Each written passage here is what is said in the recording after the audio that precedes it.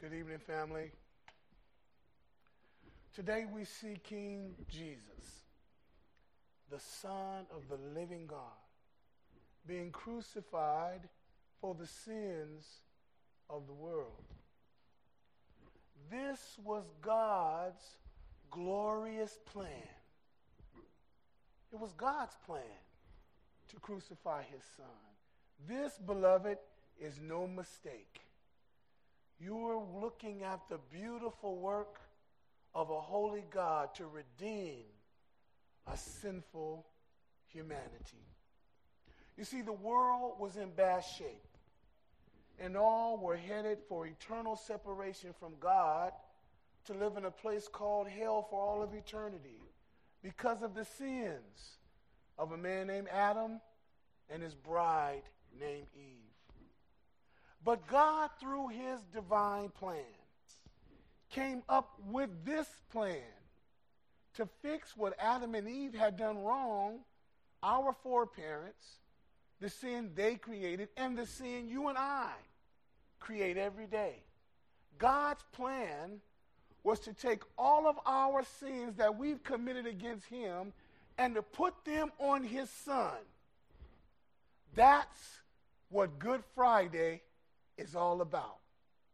A holy God becoming sin to take our place, to reconcile you and I back into a right relationship with his Father. If this doesn't happen, you and I don't have access to a holy God. If Calvary doesn't happen, there is no Easter Sunday morning. If Calvary does not happen, there is no one who has access to heaven when they leave earth. So we come to this day today with great humility, sorrow, heaviness of heart, but joy, knowing that Calvary was God's plan, and it's where God's wrath is satisfied. As I was pondering and thinking about worshiping with us tonight, family, I wanted to title this message, The Glory of the Cross. Because the cross is God's plan for you and I to experience real life.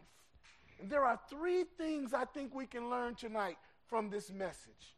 Number one, I think we can learn how much God loves you and just how heavy the price of our sin really was. But there are three incredible observations from this one little clip in the passage that Elder Ken read for us. Tonight I want to look at the inscription that was written above him. Secondly, I want to look at the incrimination that was rallied against him. And then number three, I'll land the plane talking about the inspiration that drove him. Let me give them to you again. The incrimination that was written above him, or rather the inscription that was written above him, the incrimination that was rallied against him, and the inspiration that drove him. The Bible says in verse 26, and the inscription that of his accusation, rather, that was written above him. And here's what it was. Mark said, the King of the Jews. And with him, they also crucified two robbers, one on the right hand and one on the left. And so the scripture was fulfilled. Let me say that again.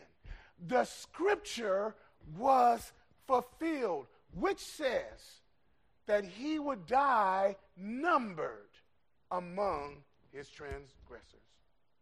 Beloved, when we come to these three verses right here in Mark's gospel, what you and I have the opportunity to see is that Pilate, the governor at that time, who wrote the sign that was hanging above Jesus' head, wrote this really not knowing what he was writing.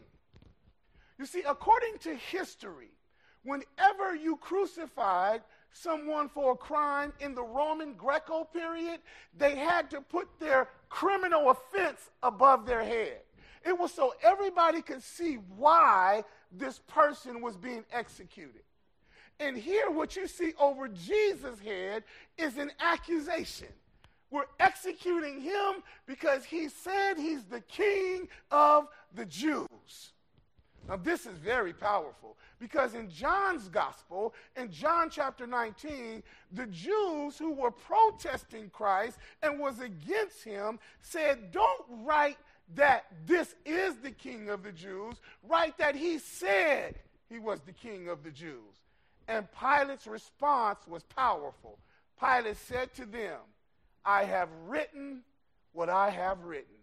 In other words, by the Roman governor sealing the sign and making the declaration, it was supposed to be true to the Roman citizens. So there you have on the cross the inscription above our Christ.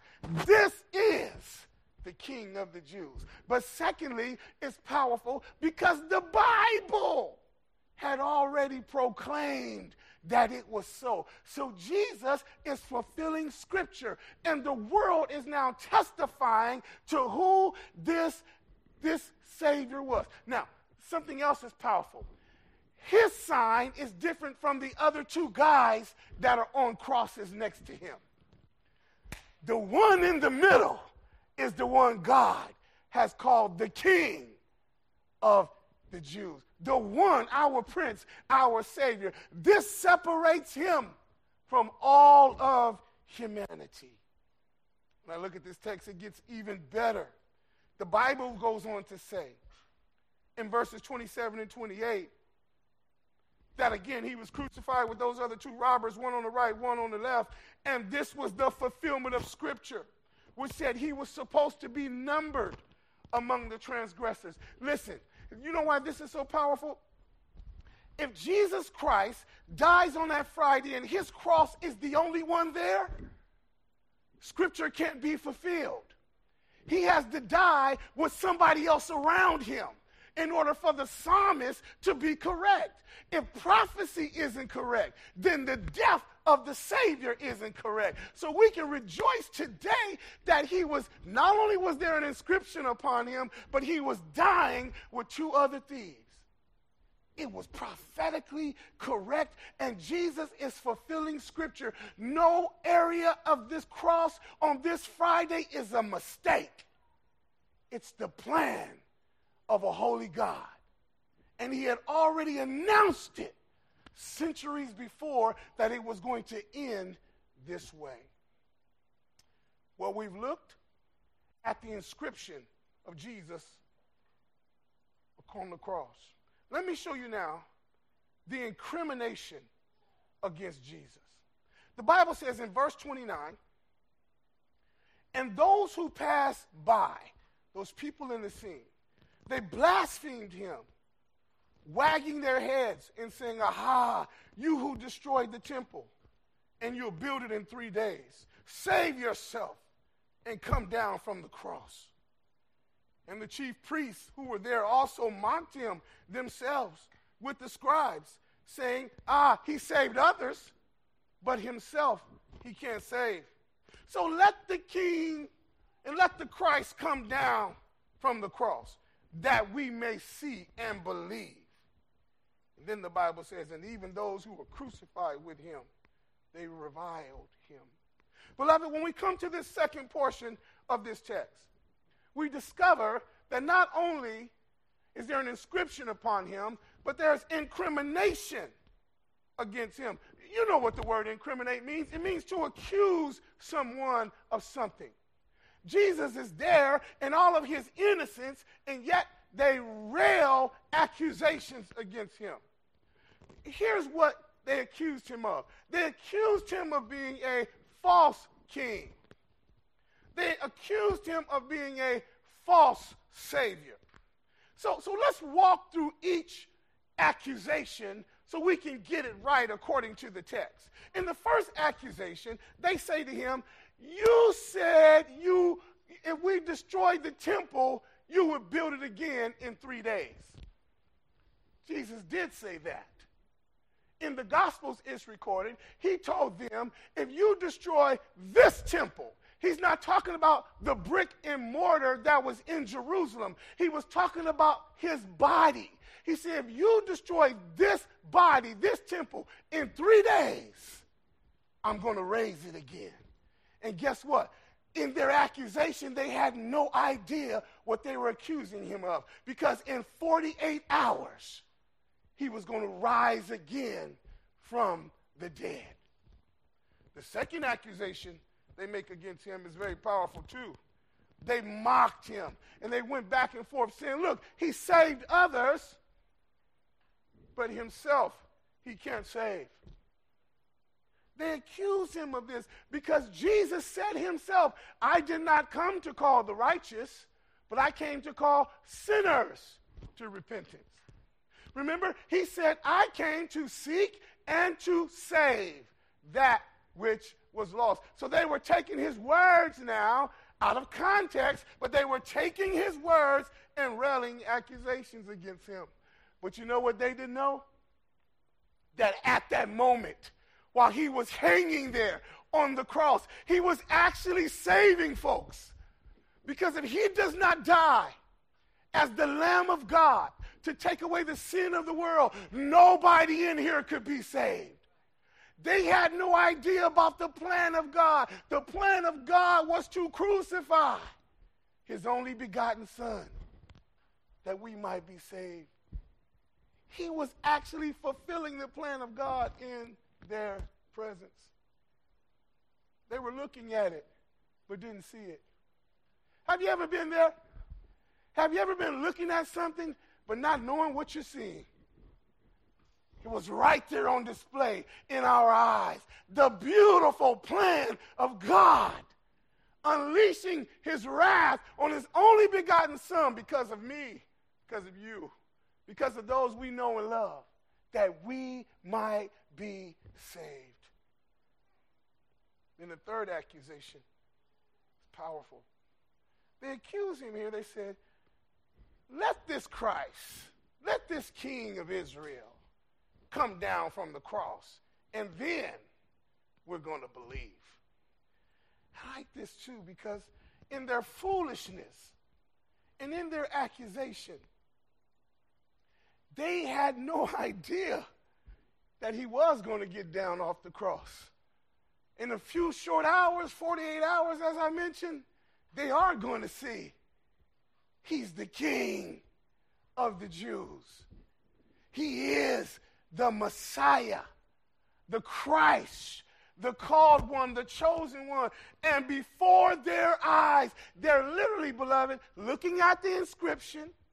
They're literally making their accusations, but they're going to be so wrong. I was preaching this week at Wheaton College and Chapel, and I was reminding everybody that, hey, the world is going to misbehave, but don't worry about it, because God has given his Son a name that everybody will bow the knee to one day. Everybody under the sound of my voice, princes, kings, presidents, powerful musicians, rap stars, everybody's going to bow. And they're going to see him just as he is, the risen Savior, the King of glory. Listen, they might be making accusations now, but one day, hey, good God Almighty, everybody's going to confess that Jesus Christ is the Lord. Even those guys in the movie, the ones that accused him, that nailed the nails in his hands, they're going to bow. Well, we've looked at the inscription upon him. We've heard the incrimination against him. Let me share with you now the inspiration that drove him. And this is why I'm so fired up. I just left a church in Barrington preaching with my brother at a Good Friday service there. And I was sharing this portion of this text with them. Listen to this.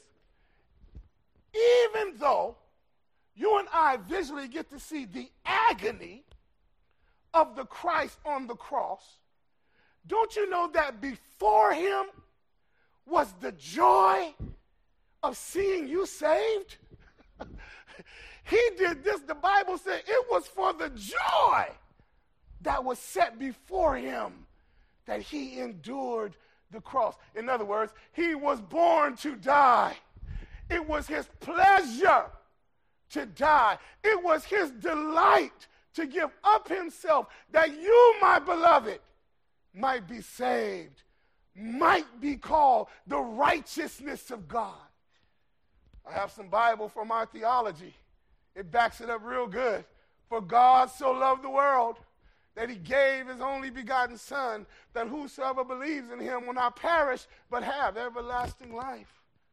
There was love involved. Jesus did this because of the love of the Father. Well, there's something else that I think is very powerful I need to share with you too.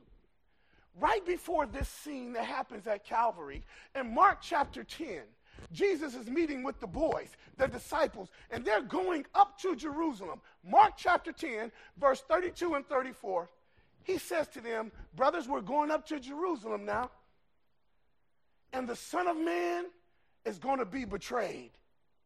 And the chief priests and the teachers of the law, they're going to condemn him to death. And they're going to hand him over to the Gentiles, who are going to mock him. They're going to spit on him. They're going to whip him, and they're going to kill him. And then he says, and 3 days later, he will rise. Listen, Jesus already knew this was coming, and he had announced it to the disciples before they got there. This gives me great hope and forethought that God was willing to do this, that Angelus might be saved, that Evie might be saved, that David might be saved, that Sharon might be saved, that all of us might be saved. He did this willingly. Wow.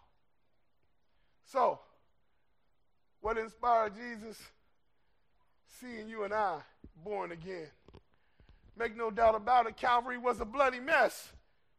But in spite of it all, Jesus was inspired to save you. Even though Calvary was painful, Jesus was inspired to make the trip. Even though Calvary was filled with pain, Jesus was inspired to save us. I like the words that he uses in the gospel. He said, Angelus, nobody takes my life, but I lay it down. And if I lay it down, I'll take it up again. He was inspired, Brother Josh, to save me, to save you. So even though Calvary is a nightmare for you and I to look at and to wrestle with, Jesus was inspired because it pleased the Father. Well, I'm closing now, so put your chairs in the upright position. Fasten your seatbelts, because there's good news coming. The good news is he was inspired by the sufferings he was to endure. His love for the Father also inspired his obedience. His love for you and I inspired his divine works. With nails in his hands and nails in his feet, he stayed there for you and I. Remember, he's God. He can get down anytime he wants. He can stop it and shut the whole thing down. But he stays there because he's inspired, because he can see you. He know you're coming. He know your babies are coming. And he's got to do this to secure your future in glory. That's the kind of God we serve. I'm hunting for an amen right there. With a crown of thorns pressed in his head, with a spear plunged in his side. He was inspired. Not just to die, but to also take the sting out of death. The Bible says they took his body down, put it in a borrowed tomb. And while he was in the tomb, he got victory over death, over hell, and over the grave. We know because Easter Sunday morning, he conquers death, hell, and the grave and rises back to life. And now, guess who sits in glory? Jesus the Christ, the Son of the living God, with all power of heaven and earth in his hands. So, beloved, when you look at the cross, it's a glorious cross. When you look at the cross, it's God's plan to take an upside-down world and make it right side up with a kingdom agenda. When you look at the cross, no, this is God's answer for humanity. When you look at the cross, look at all of the power of God on display. When you look at the cross, it's the thing that makes a bad guy become good. It's the thing that makes a bad girl become good. It's the thing that changes everything. It's the cross. It's the cross. So much so that we've written songs and hymns about the cross. One of my favorite songs is At the Cross, where I first saw the light, and the burden of my heart rolled away. It was there, by faith, I received my sight, and now I'm happy all the day. Let's give God some praise for the cross. And now on this beautiful Good Friday, we want to seal our time at the altar with our family communion observation. You say, Pastor, why would we take communion? Because we want to remember, lest we forget the price he paid. This was another opportunity. Jesus was telling the disciples now to do this in remembrance of me. This was going to be his body that he was going to give up, his blood he was going to share. And that's why the table of our Lord is so important. You know something? Millions of Christians all around the world are doing the same thing right now. Remembering the sufferings of our Lord and giving God praise. The elders are coming, and as they're coming, I'm going to prepare the table with prayer, and we're going to serve you Holy Communion.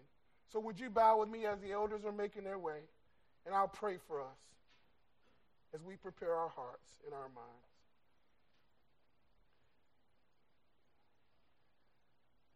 Our Father and our God, we come today to offer our minds to you, our lives to you, our thoughts to you, our hearts to you. We come today to remember your sufferings. We come to tell you thank you for giving up yourself as a sacrifice that we might be redeemed and saved.